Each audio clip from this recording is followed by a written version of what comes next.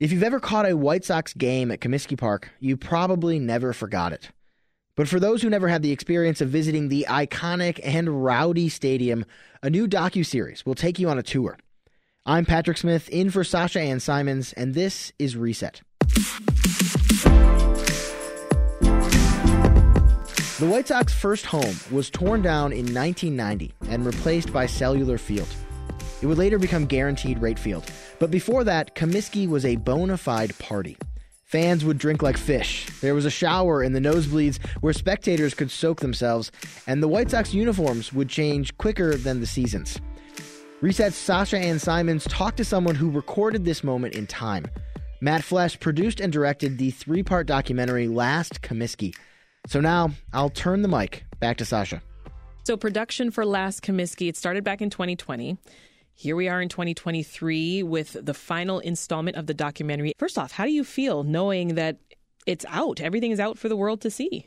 It's a great feeling. It's been such a long journey getting this together. It took 3 years. We started during COVID. Wow. And there was a lot of interviews that had to take place and gathering a lot of old footage of Comiskey Park. And, at a certain point, it seemed like we would never finish. So to have it out there and for it to be well received, it's awesome. So this is a pandemic project. I would call it a pandemic project, definitely. 2020, that was the year of figuring things out. Right. So that's right. My brother and I watched The Last Dance, and we loved it. Oh, I remember that, yeah. And so we were thinking, what are some other great Chicago sports stories that we could tell? And we were thinking we would love to see a documentary about that 1990 White Sox season at Comiskey Park. But we were thinking, no one's ever going to make this. So let's make it ourselves. So that was the genesis of the project. I see. And when you first started, were you expecting it to be this big production that would be 3 years in the making? Definitely not. When we first started, we thought we would just make a few short narrated segments using some old footage. We didn't even think to interview actual players and people from around the park. We just started out with some narrated videos and put them on YouTube. Yeah. And it got a good response from Nancy Faust, longtime organist, and Ozzie Guillen liked it. So we started to gain some momentum, and it kind of took off from there. That's awesome. So tell us more about the team of people that you worked with on the project. How'd y'all come together? Yeah, so my brother Mike is my creative, collaborative partner. So him and I were kind of working together on this from the beginning. A few other people who came into the picture, though, that were incredibly helpful. One is Tom Scher, longtime Chicago sportscaster. Nice. And he took a real interest, and he spent a lot of time with us editing and giving us advice on where to cut and where to pull other things in. And then also we've had the sound of the picture was really important to us because the sound of Comiskey Park, the organ, the crowd, Andy the Clown. That's the best part. All of that. So we had a great sound engineer, a guy named Mark Bandy, who did all of the sound. And then another gentleman, Pete Janata, did the color. So he took this old Zoom video and these old 30 to 50-year-old footage of Comiskey Park. And in my opinion... No wonder. The greens are so green. Yeah. And it's nice. Yeah, thank you. He did a great job Love with that. Yeah. Have you always been a White Sox fan? Yes, always been a White Sox fan since I was a kid. I remember going to Comiskey Park with my dad way back in the day, walking up to the park and just kind of the Comiskey Park concourse was sort of this dark cave, and just walking out and seeing the green grass, and I was taken by it from there, and I've been a big Sox fan ever since. Love that. So let's dig into the documentary a little bit more. First, let's listen to a little bit of the trailer. There's something special about going in. As you walk from the clubhouse down through the tunnel into the dugout, and the water seeping in through the walls, just because it was underground. Playing there was like, oh my God, see the people around you. When you're playing baseball in a place that you know is special, you didn't take that kind of stuff for granted. People didn't leave the park. They just wanted to stay there and absorb the sights and the smells. Welcome to Comiskey. Check your troubles at the gate. Oh, man. You definitely get the throwback feel, all the music. You feature a number of different characters in the series, like you mentioned. You've got former players, sports journalists, longtime fans. How did you manage putting all that together? Yeah, that was a lot. And one interview just kind of led to another and led to another. Oh, you should talk to so-and-so. Right. Yeah, exactly. And it all kind of started with Nancy Faust, who became a really good friend. And she told us I have this great home video from Comiskey Park, and she let us take that and digitize it. And then we interviewed her. And then she said, hey, interview Tom Scher and also interview Rich King. And while I'm at it, tried to reach out to Dan Evans, who is director of player operations for the Sox back then. And then it snowballed into the players. And so, after all this time, we have almost 40 interviews with players, beer vendors, executives, fans, security guards. Wow. And so just try to figure out how to piece that together. And really what I was going for was not a blow-by-blow recap of the 1990 White Sox season. And there is some of that in there. Mm-hmm. But more what I was going for is, what did it feel like to be at Comiskey Park? What did it feel like to be a beer vendor? What did it feel like to be in the clubhouse? How did it feel to be a fan sitting up by Nancy Faust? I was trying to capture that to bring it back for people who remember it so well, but also for those who never got a chance to go to a game in that classic old ball yard. I think it's a way to go back in time and kind of see what baseball was like. So you feature people like clubhouse manager Chicken Willie, concession vendors walking up and down the stadium, and one very important woman that you've mentioned, who's Nancy Faust. She was behind this familiar tune.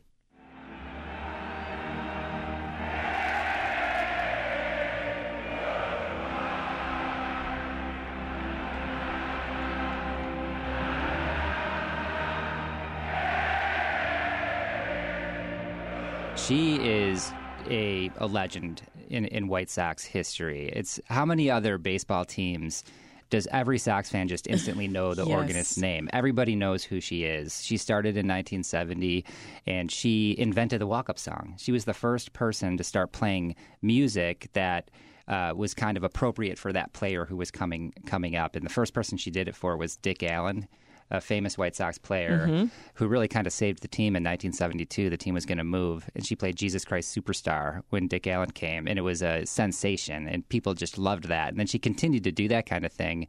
1977, she started with the Na Na Hey Hey.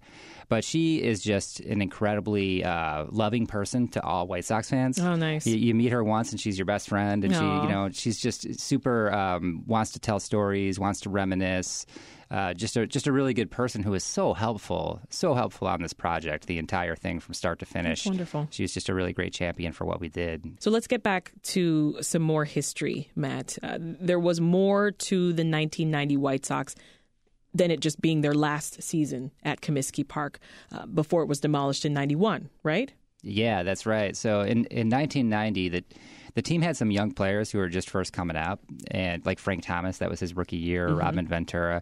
So there was a lot of reason to be excited, but everybody predicted this team to be last place. Nobody thought that they would make a run for first place. And in the same division, you had the Oakland A's, who at the time had big action figure kind of players like Jose Canseco and Mark McGuire and just these really big players, and the Sox were kind of like this little scrappy team. And what was so fun about that year is everybody was melancholy because it was going to be the last year at the old park. But then all of a sudden it kind of turned to this extreme excitement about this young team that just out of nowhere was playing so well and playing these close, like 1-0, 2-1 games. Yeah. And every game out there was just a really exciting season, and some of the games were just incredible. They won. They were no hit in one game, and they won 4-0 without getting a hit, and just a kind of a crazy year where it almost feels like there was something in the air, like the ghosts of Comiskey Park were saying, "Hey, we're gonna have one last good season for this old ball yard." So why was this a story that you wanted to tell now? Well, the COVID situation, definitely, it's always something that I thought about doing. Me and my brother always thought about doing a creative project like a documentary, but, just didn't really have time. And so with COVID, it kind of freed up some extra time, weekends and nights and things like that, to think about that. I love baseball stadiums. And that love for baseball stadiums. I love baseball stadiums, too. There's something about it. And I'm not a huge baseball fan, but there's something about being out at the ballpark that I love.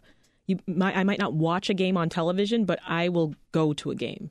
Yeah. Because it's a different experience to me. Yeah, that's a really good... I think a lot of people feel that way. They might not be the biggest baseball fan, but being at the ballpark, you're out in the open air, and it just feels great, right? And the way that old Comiskey Park was structured... It was like a theater. So you had the upper decks were all the way around the park. If you look at pictures, even into the outfield, and you don't really see that anymore. And then also, similar to like Wrigley Field, I love the old ballparks, Wrigley and Fenway Park, but there weren't a lot of skyboxes. So you had the upper deck right on top of the lower deck. So all of the fans were very close to the action. So if you're a player, and Ozzie Guillen talked about this in the documentary, it's like you felt like the fans were part of the team. It just felt like they were right on top of you. And now a lot of the newer parks, I like the new Sox Park. I go to games. It's a comfortable place to go see a game, but I think by having all these skybox and pushing the upper deck back so far, it just takes the fans a little bit away, and it's not the same. So I'd love to see ballparks get back to that design where, find a different place to put the suites, maybe in the outfield walls or something, and pull that upper deck down and just kind of bring the fans a little closer to the game. Yeah. What was your favorite part about producing this documentary? I have to say, so I was 15 years old in 1990, so I'm at the height of my baseball fandom. I still think I'm going to be a Major League Baseball player, right? I just don't think that like I'm convinced. You can do it, Matt. Right. And so all these guys on that team were my heroes. And so to be able to, do StreamYard and Zoom calls, these virtual calls with Ozzie Guillen, Scotty Fletcher, Lance Johnson, Bobby Thigpen, these were all the people I grew up like just in awe of as a kid. So here I am, 47 years old, and I'm like starstruck doing these interviews. So that was just very fun. And then to see, hey, they're all really nice people. Yeah. Everybody I came into contact with, they were just really nice, and they wanted to talk about it. Yeah. Anyone in particular that you spoke to for the project that you were just like so excited about? Ozzie Guillen was one for sure. Yeah. Growing up, I was an infielder. I tried to play just like Ozzie Guillen. And another was Scott Fletcher. I always liked both those guys up the middle. I was a middle infielder, so just to hear what it was like to play on that field and to play in that clubhouse. So those are your faves. I can't say. It's hard to pick. There's some people who I love on that team who aren't around anymore. Ivan Calderon was the left fielder. He passed away in the early 2000s. I would have loved to have spoken with Ivan Calderon. Yeah. So there's just so many guys on that team that I really liked. Well, I know you're still riding the wave of Last Comiskey, but any other projects in the works? We're just going to take a break. I'd love to, my brother and I, we brainstorm it. The last year at Chicago Stadium, that was the year Scottie Pippen played without Michael Jordan, which was explored a little bit in The Last Dance, but that might be a fun one because I loved the old Chicago Stadium. And I really liked that team, too, because, again, a team that wasn't expected to be very good, that really made a run at it. And I'm a big Scottie Pippen fan, so it would be fun to do something like that. But we're not sure. We're going to take a little break and just kind of ride the wave, as you got said. time. Yeah. Right. That's Matt Flesch, producer and director of The Last Comiskey. Thank you, Matt. Thank you. Thank you so much. All right, and you can check out the third part of the documentary tonight at 8 p.m. on YouTube.